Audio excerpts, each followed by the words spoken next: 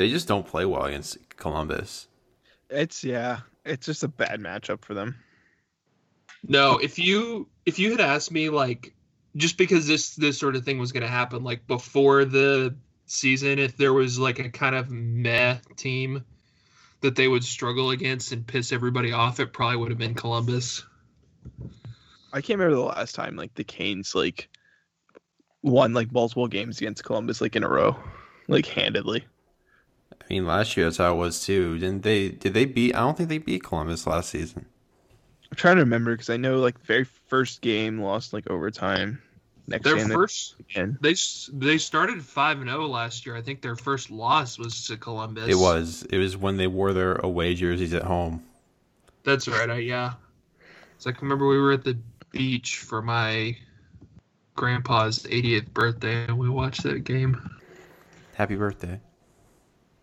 Yeah, it was a fun time. Yeah, because they beat the Islanders like handily the night before. Let's see. 3-2 regulation loss, 4-3 overtime loss, 3-2 regulation loss. And there was also the game that Dougie got hurt. That's the one I just looked at, I like think. January 20th or something. Yeah, it was in January. Man, It looks like they went 0-2-1 against them last year, so they must have had their fourth game against Columbus must have been scheduled for after the world ended. So yeah, this is the Canes Country podcast.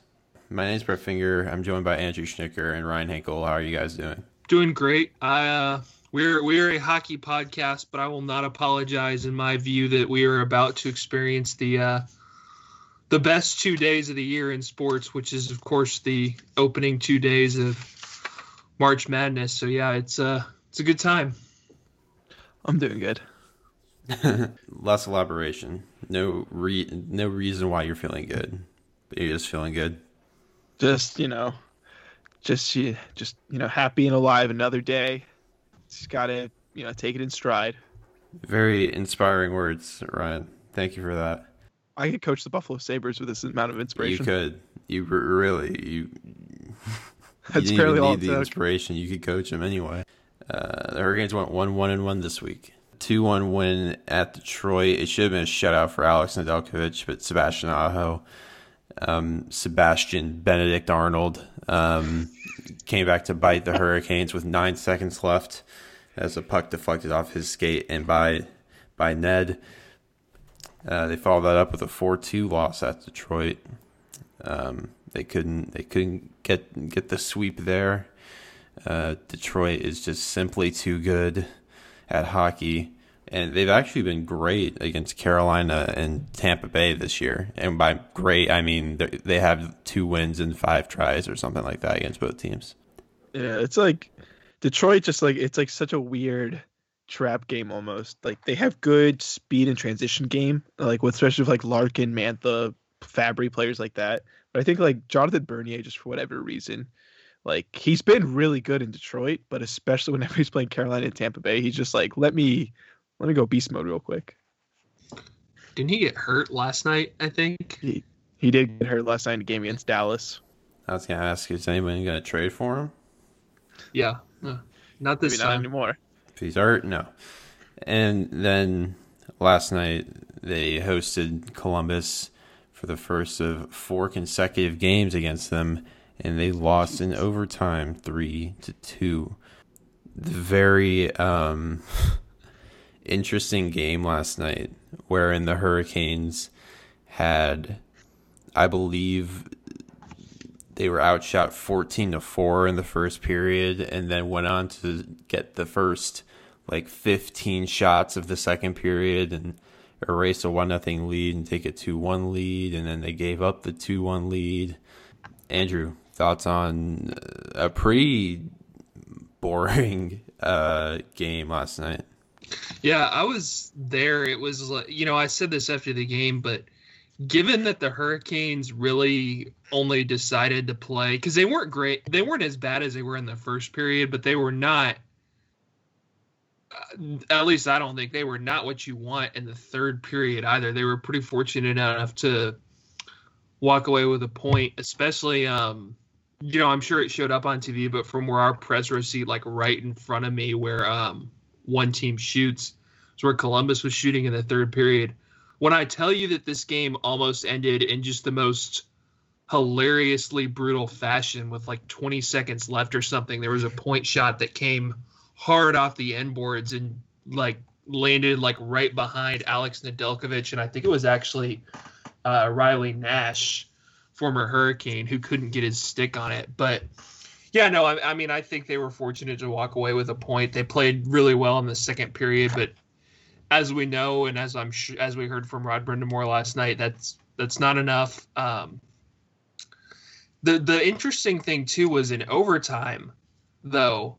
They definitely deserved to get it. I mean, they had chance after chance. They had the Jacob Slavin on the doorstep set up from Aho that Korpisalo robbed. You had Martin Necas with a clear-cut breakaway, pretty much literally from the red line in. I mean, and we've all seen what Martin Necas does. I mean, I was at the game, like I said, and I had Martin Necas wins it in overtime written out, ready to send from the Canes Country Twitter when he came in, but Korpisalo stopped him, and then fairly low danger, at least somewhat shot, wins it for Columbus in overtime. So Hurricanes could probably feel like they deserved a better fate based on the way the overtime went, but I think the right team walked away with 2 points from that one.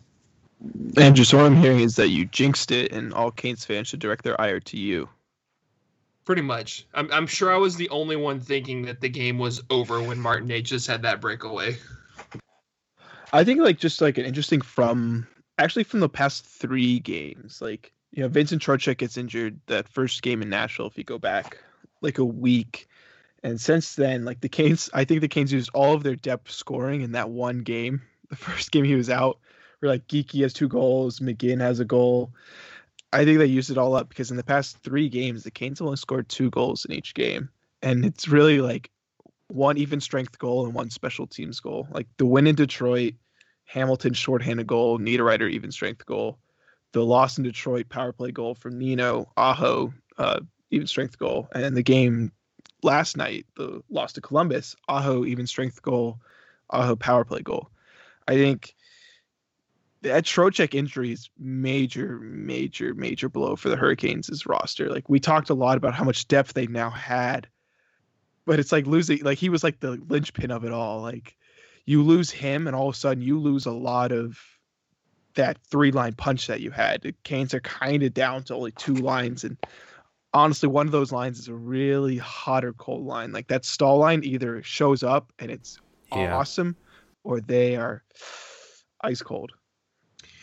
Yeah, I think it's, I said this last night, but with Trocheck, it's not just him. And don't get me wrong, just him is impressive. I mean, obviously the Hurricanes leading goal scorer does a lot for them on the power play, really plays in all situations. But when you add a second line center like that, I think it lengthens your lineup a lot. You're pushing Stahl down to the third line. You've got another scoring threat behind Aho's line. Well, really, obviously that Trocheck, Nino, Necas line has been the Hurricanes' best line consistently all season. So yeah, I think losing a guy like Vincent Trocheck, you're not just losing what he himself specifically brings, but there's kind of that ripple effect across the whole lineup. And I think we can acknowledge that as good as Jordan Stahl has been offensively this year and that confidence that he's found, I don't think that happens without Trocheck. Yeah. Everyone was like, okay, you got to get another second-line center so you can help take some of the pressure off of Stahl. In a way, that's happened, but the flip side of that has been he's been able to score more, and it's been a luxury to an extent to have him playing the way he has because you didn't expect that going into the season, and I don't think that happens without Trocheck coming in and taking some of that pressure off of him and allowing him to just play his game. And if it goes in, it goes in. And there's been streaks to this point where it's okay, it's going in, and that's been great. But it's tough because you're with regards to injuries.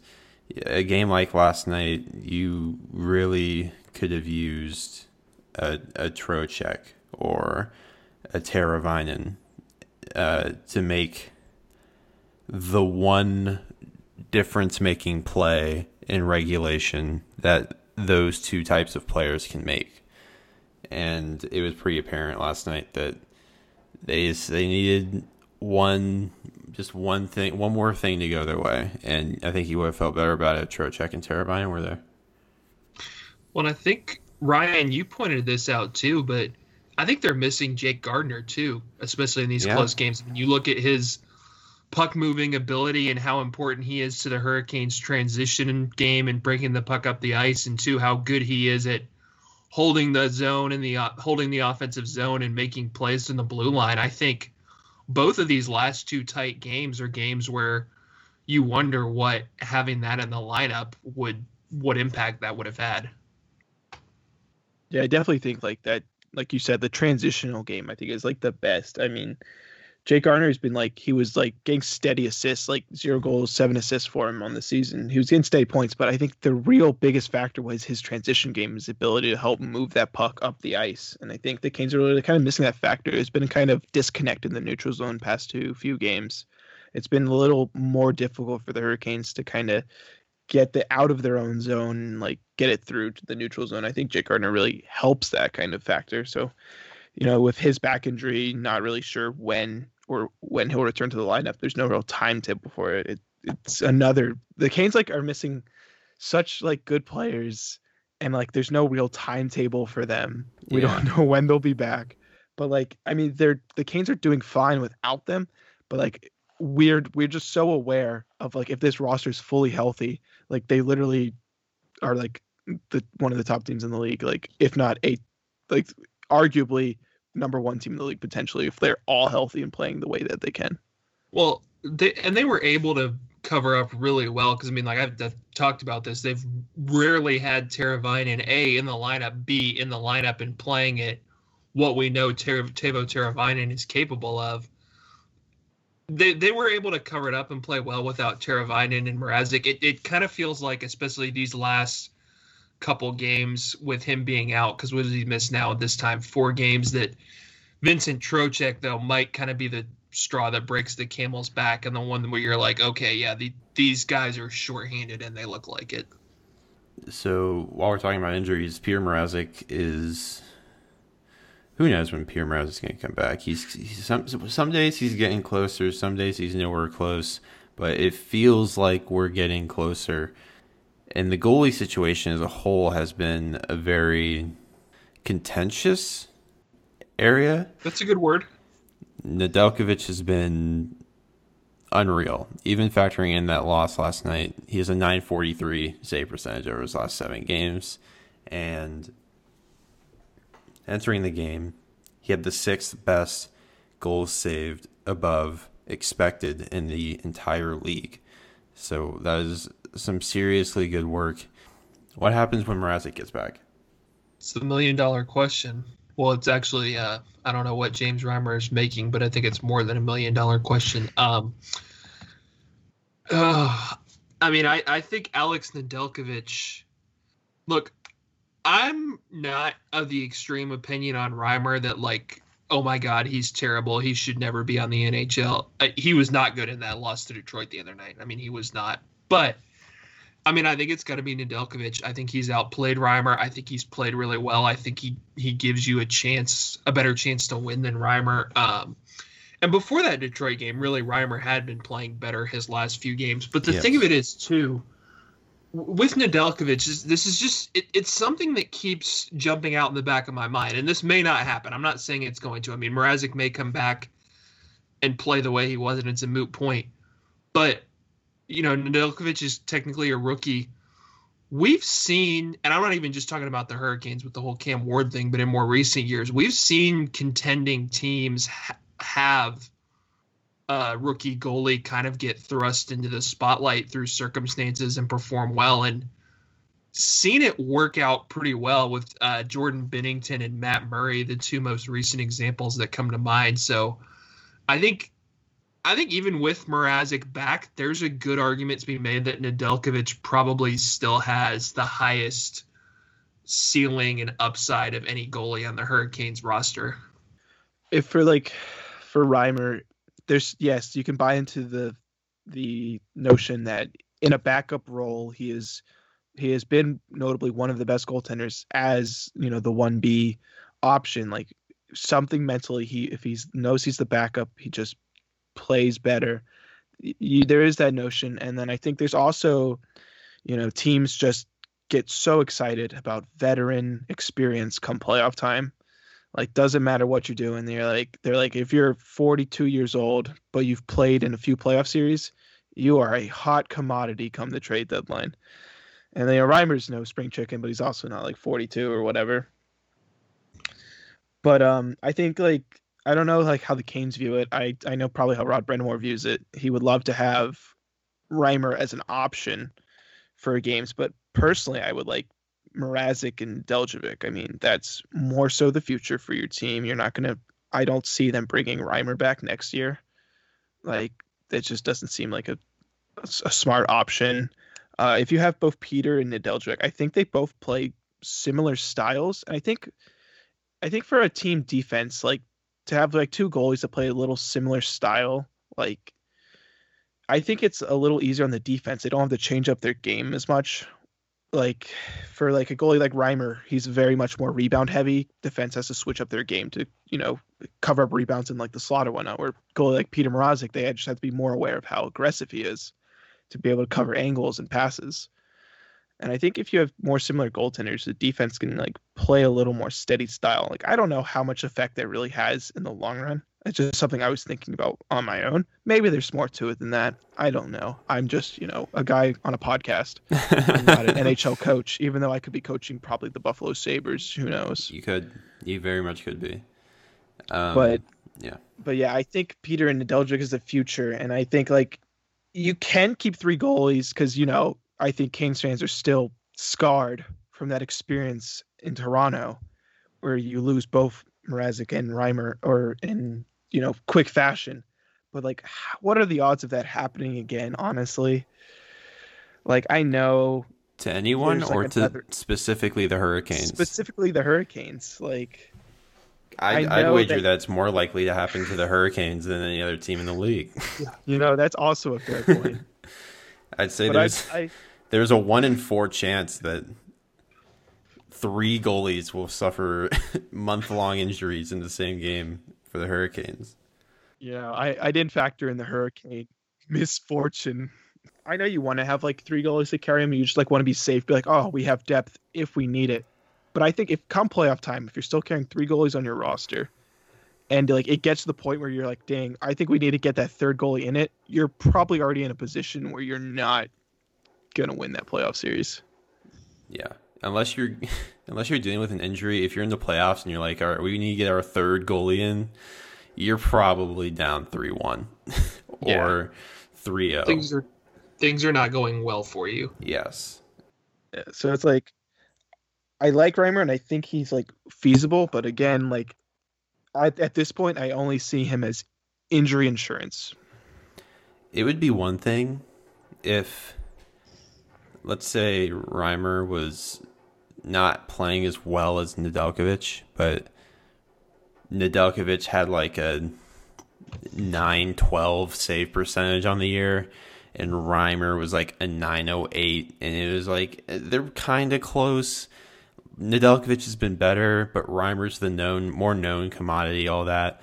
That would be one thing. That's not what this is, though.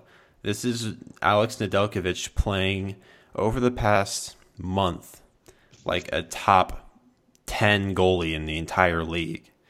It's not a minor difference here. And it's not Nedeljkovic is just slightly outperforming Reimer. It's that Nedeljkovic is getting national attention for how well he's played. From just that standpoint, I can't imagine that he would be put on the back burn just because Reimer is older. That doesn't feel fair to me. And Rod is someone who rewards effort, right? Results and effort. And I don't know what more you could expect from Nedeljkovic in that regard. The first few games that Nets started, there were a few of those weak goals where you're like, you can't let those in.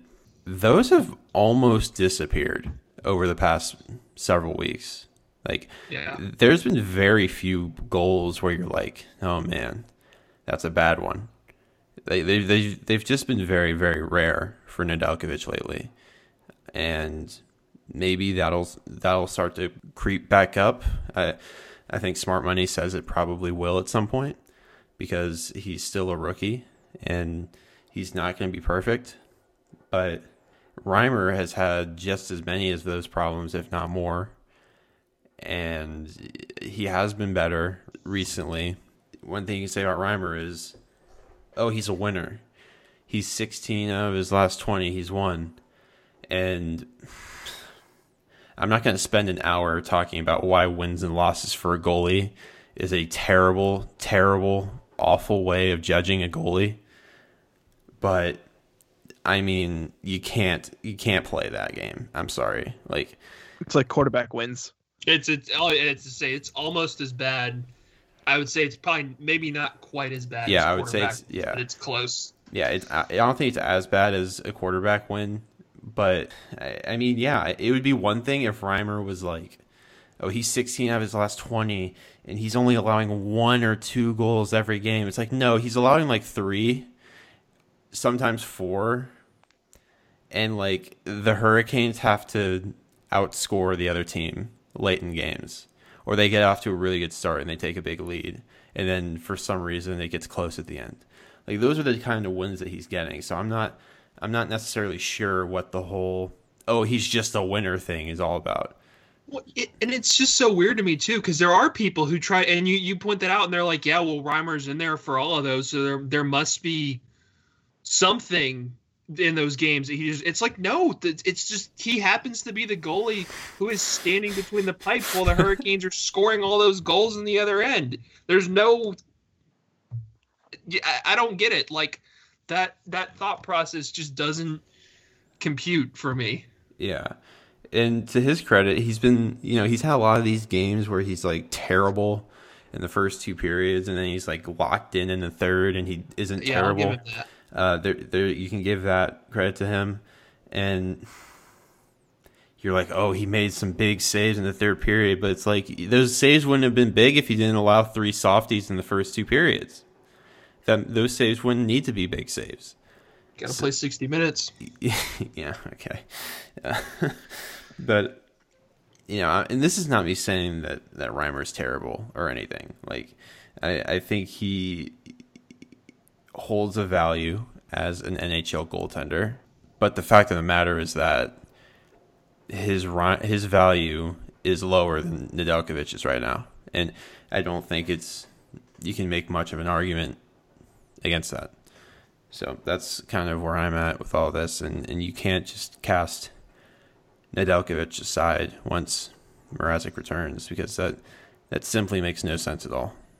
Yeah, I'll admit when I was wrong. Like, probably backtrack a few weeks, maybe even a month. I was like, Nedeljkovic is just not the answer. We all said that. I was not a Nedeljkovic believer. I saw a few games where he had shaky start, and I was like, God, this is just rough. And then, I'll admit I was wrong. I mean, in his early to judge. In his first 3 games, he allowed 10 goals on 88 shots. That's an 86 save percentage. So, I mean, after those games, it's like, what is there to see? What's there to be encouraged by? In his last 7 games, he's allowed 12 goals and has a 943. Those first 3 games were pretty bad. And you're like, okay, I guess it's going to have to be the Reimer show. That, narrative has pretty much flipped since then. Well, and I think the one thing about those first 3 games, and I asked Rod Brindamore about this, about him kind of settling in, and he even said that they didn't want to get too worked up over his first few starts. If you think about it, the AHL season got canceled last year. Obviously, Nedeljkovic doesn't play for the Hurricanes in the bubble, so it had been almost a year since he had played any kind of competitive hockey when he made those first couple starts. So I think, and I was right there with you, Ryan. I mean, and I think a lot of us were, but I think it maybe wasn't super fair to judge him based on those games when it had been so long since he had played. Man, I love me a good goalie conversation. Yeah, for a bunch of non-goalie experts here, we like to talk about our goalies. Yeah, we love it. Cam Ward, am I right?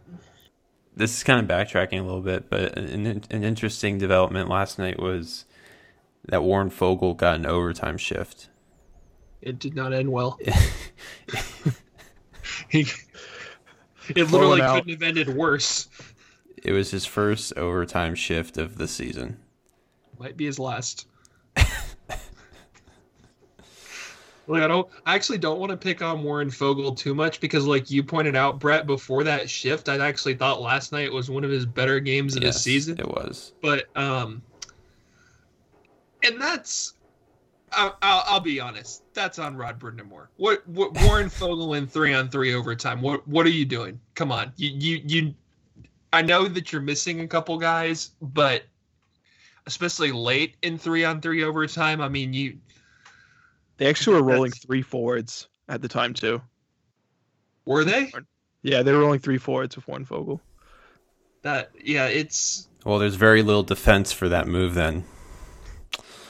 All right. I can sympathize with him on that one. It's like puck flutters out and hits like the puck here along the wall, and he's just like, if I pinch here and knock it off, we keep the zone. And like as soon as he stepped forward, he saw like out of the corner of his eye the guy rushing up the ice, and he went, "Oh no." Well, that goes too though. Like you've got like you're near the end of overtime. You've got a guy who doesn't play in overtime. He's not as attuned to that you have to be so careful with what you do in terms of something like that in overtime, because if you make the wrong move, there is going to be a 3-on-1 going the other way. Yeah, it's like I feel like he was sticking to his normal game plan for what he normally plays: aggressive, attack the puck carrier, keep the zone. That's usually what Rod tells him on his line to do. And he took a step and he immediately went, "Oh shit." You can see that moment in him where he takes that step forward, sees the guy in the corner of his eyes, and he just panics. He's like, "Oh shit." Yeah. Yeah. That funny other thing about that end of that shift though is, you're speaking of Nedeljkovic, like it wasn't a horrible goal, but the overtime goal is probably one that Nedeljkovic wants back. Yeah. Especially compared to, or when you take into account how he's played recently. Yeah. I mean, at that moment of a game, well, obviously the moment of a game, I think you need a save there. Yeah.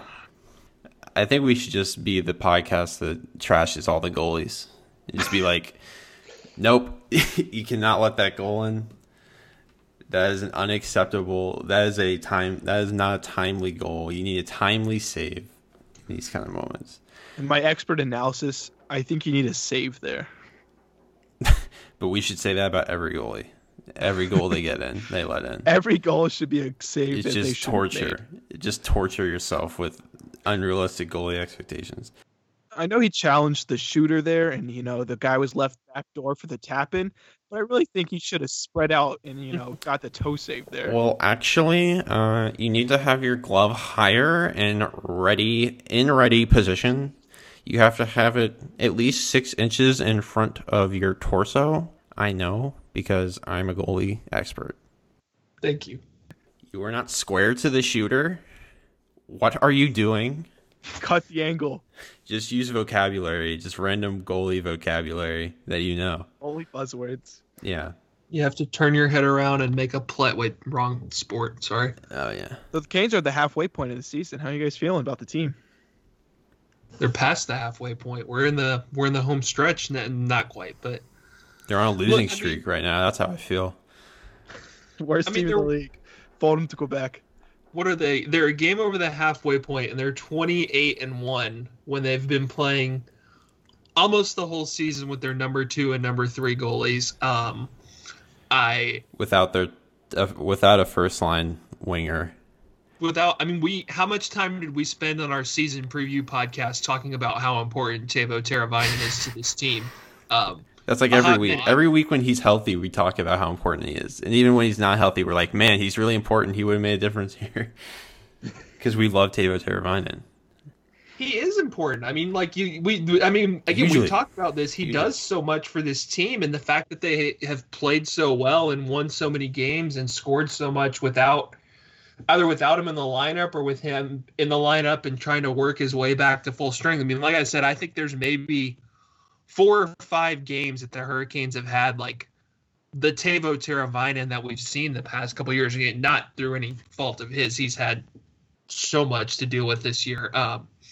And then now you factor in that they're missing Vincent Trocheck too. I don't think there's much to complain about with their start through the halfway point, given everything that they've had to deal with. I mean, you have to feel pretty good about where they're at, right? Because again, Yeah. You know, what's their pace for 82 game season? 119 points. Is that it?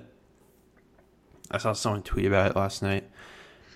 That's a lot of points. And, you know, yeah, when you put it in that perspective, it's tough to be upset. It's tough to be upset in any way.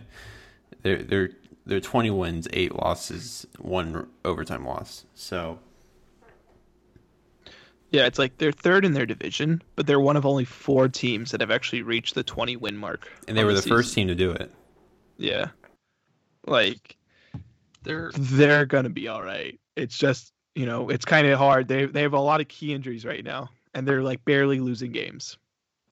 the last full 82 game season that the NHL played was the 2018-19 season. That was the season that the Lightning had like their ridiculous regular season but lost to Columbus. But anyway, they won the President's Trophy that year with 128 points. You said the Hurricanes are on pace for what, 124? If they played an 82 game season? Something like that. But see, I mean, like having over 120 points in a season is like you're one of those like ridiculous like regular season juggernaut teams. Like we said, I Don't think say they're the all word right. juggernaut. Don't say Is this that the word. Leafs podcast now? Yeah, that's reserved for Toronto. I'm sorry. But Yeah. and I think you kind of hit on this too last night, Ryan. Like it's still somewhat of a new thing to have the Hurricanes just kind of go out and like win more often than not. So I think any loss feels worse than it maybe is. I think Especially there's just a lot of trauma. when they're like, well, especially this season where like A, there's so many games packed together, and B, where they so rarely have lost, and when they do, it kind of it does feel, I guess, a little bit jarring. But yeah, no, I think they'll be fine. Like I said after the Tampa Bay series, skids are gonna happen, slumps are gonna happen. You know, a couple games in a row where you're banged up like they are right now, where you just don't have it, are gonna happen. Like they're not gonna go like 50-6 or whatever. Like, but they're gonna be fine. Even after last night's loss and their second consecutive loss, they are tied for the second best point percentage they're tied for the third best point percentage in the league with Washington and Florida. And Southeast Division, baby. And they're currently tied for second in points in the league. Yeah, they got some help last night, I think, because Florida lost to Nashville, and obviously I think Tampa won, but you getting a point only lets them pull one more point ahead of you. Yeah, they're 2 points back of Tampa. Again, that can change in one night. So, yeah, you gotta be pretty happy with where they're at. A fun thing that came up, you can call this fun, but it's really not fun at all. Who was it in The Athletic who wrote about Jonathan Quick being an alpha I think it was goalie? Was it Burnside? Was it Burnside? I believe Yeah. it was Burnside. Oh no! Don't no. None of that. I think the Canes need a 4th goaltender. I think they need a true alpha dog. How are it's Of all the like hockey men, and you know what I'm talking about when I say hockey men. Of all the like hockey men trope mentalities, that whole thing was some kind of. You need a true alpha. Like, what does that even mean? Like, I don't know what it means, but it's provocative. It gets the people going, and it got a lot of people on Twitter going. And people are just like, what the hell are you talking about? An alpha? How about a goalie that makes saves? And how about that? Because Jonathan Quick isn't very good at that anymore. So that you can have an alpha personality, but it doesn't mean shit if you're not good. Right now, I mean, he would be probably the worst goalie on the team. I mean, he's comparable to Reimer, maybe? Jonathan Quick currently has a .898 save. He's not even comparable to Reimer. 2.87 goals against average. That's the hell are we doing with this? I don't get like are we thinking like, oh yeah, he's like, we're past the point of like being like with, oh, this guy has been a good goalie, and you put him behind like the Hurricanes defense, and like the Hurricanes already have a goalie who's good behind their defense. His name's Alex Nedeljkovic. Like, why do you need? Yes, but Andrew, did Alex Nedeljkovic win a Stanley Cup in 2015 or 16 or whenever the hell the Los Angeles Kings won their cup? 2014, 12 and 14. It was 12 and 14. I believe it was 12. It was 12 and 14. The last time the Los Angeles Kings won the Stanley Cup, I was a junior in high school, and I've been out of college for almost 2 years now. But yeah, totally. Give me Jonathan Quick. Also, what was it? Major knee injuries that he sustained previous few seasons. On top of also like still having like 6 million. Another thing he has sustained is an .896 save percentage over his last 3 seasons. That's another thing he has sustained. Over his last 100 starts, he has an .896 and 3 goals against per game. Pretty much everything you don't want to happen to a goalie has happened to Jonathan Quick in the last 3 years. So I'm gonna have to respectfully pass on that one. But in all seriousness, I think the way Nedeljkovic has played, and you're hopefully getting Mrazek back at some percentage of the level he was at early in the season. I think the whole needing to add a goalie thing is probably gone. I don't think that's something you need to look at right now. Adding a forward, both to, kind of, I think adding one more top 9 forward would kind of complete your lineup when everyone is healthy. And also right now, and, going forward, because injuries are going to keep happening for depth, is probably the one thing I would look at. Yeah, Eric Stahl, because everyone agrees that's the move that should happen, right? We are all in agreement. Every fan wants Eric Stahl. All right, enough. Quiet. Enough. But no, like, Jonathan Quick is 35 years old. Okay, that's such an awful take. Like, it's next level. Like, why would you take on a $5.8 million cap hit for that? Like, I can think of however many. Like, I can think of hundreds of different ways and better ways to use that cap hit. And among those reasons is do nothing with it. That would be better than acquiring Quick at this point. Like, maybe he has that magical playoff run left in him. That last run, that last ride. One more ride, one more race. It's 5.8, but he also has 2 years left on that after this season. I think I would rather there you go.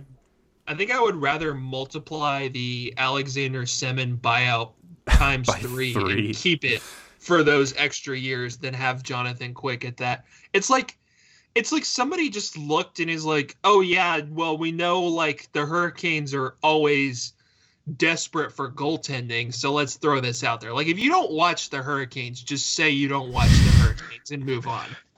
It's also like, I thought the whole talk was like, everyone was like, oh my God, how are the Canes going to be able to extend Dougie Hamilton and Andrei Svechnikov? It was like, everyone was talking about that. And now they're like, yeah, bring on this $5.8 million goalie for 2 more years to really, really fuck up that cap situation. Well, I don't think any single person in Canes land was on. Yeah, to me that demonstrates a complete, like, just like you're totally from the outside on the Hurricanes, just throwing out what's been like the popular that's part of conventional why- take about them for years. That's part of why it's surprising, because Scott Burnside has been doing so much work Yeah, that's inside the true, Hurricanes. actually. He's That's- been right, always he's- a great voice for the Hurricanes. Yeah, He's done a couple of those, like he did that like Draft inside day. the draft one Yeah. the piece that was really cool. really good stuff. Yeah, that's kind of a surprising whiff from him. I just think on this one, Burnside just wasn't square to the shooter. You know, he didn't have his glove high enough. On Poor this rebound control. One. Poor rebound control on this All one. these things you could say about Jonathan Quick over the last 3 seasons, who has allowed 37.8 goals above expectations. God. So, sure, we can have this conversation about an alpha goalie. What an alpha he is. Yeah. I think we need to be the opposite of Jonathan Quick and go ahead and cut down this angle. Why do we need Jonathan Quick when we already have Jesper Faust? This has been the Canes Country Podcast. Thank you for listening this week. Not much going on, but we recapped it to the best of our abilities. Where can the people find you on Twitter and only Twitter, Andrew? At at ASCHNITT53. Ryan? At RyanHenkel_. You can follow me at Brett Finger on Twitter. You can follow Canes Country at Canes Country on Twitter. Canes Country Picks, PIX on Instagram. Follow the site. Do all those things. Support the podcast by following or subscribing on your podcast app or website of choice. Apple Podcasts, Google Podcasts, Spotify, Stitcher, wherever you listen to podcasts. You can listen to the Canes Country Podcast. Review, rate, do all those things that help us out greatly. We would, of course, very much appreciate that. More games against Columbus this week. Be well. Enjoy the hockey. Goodbye.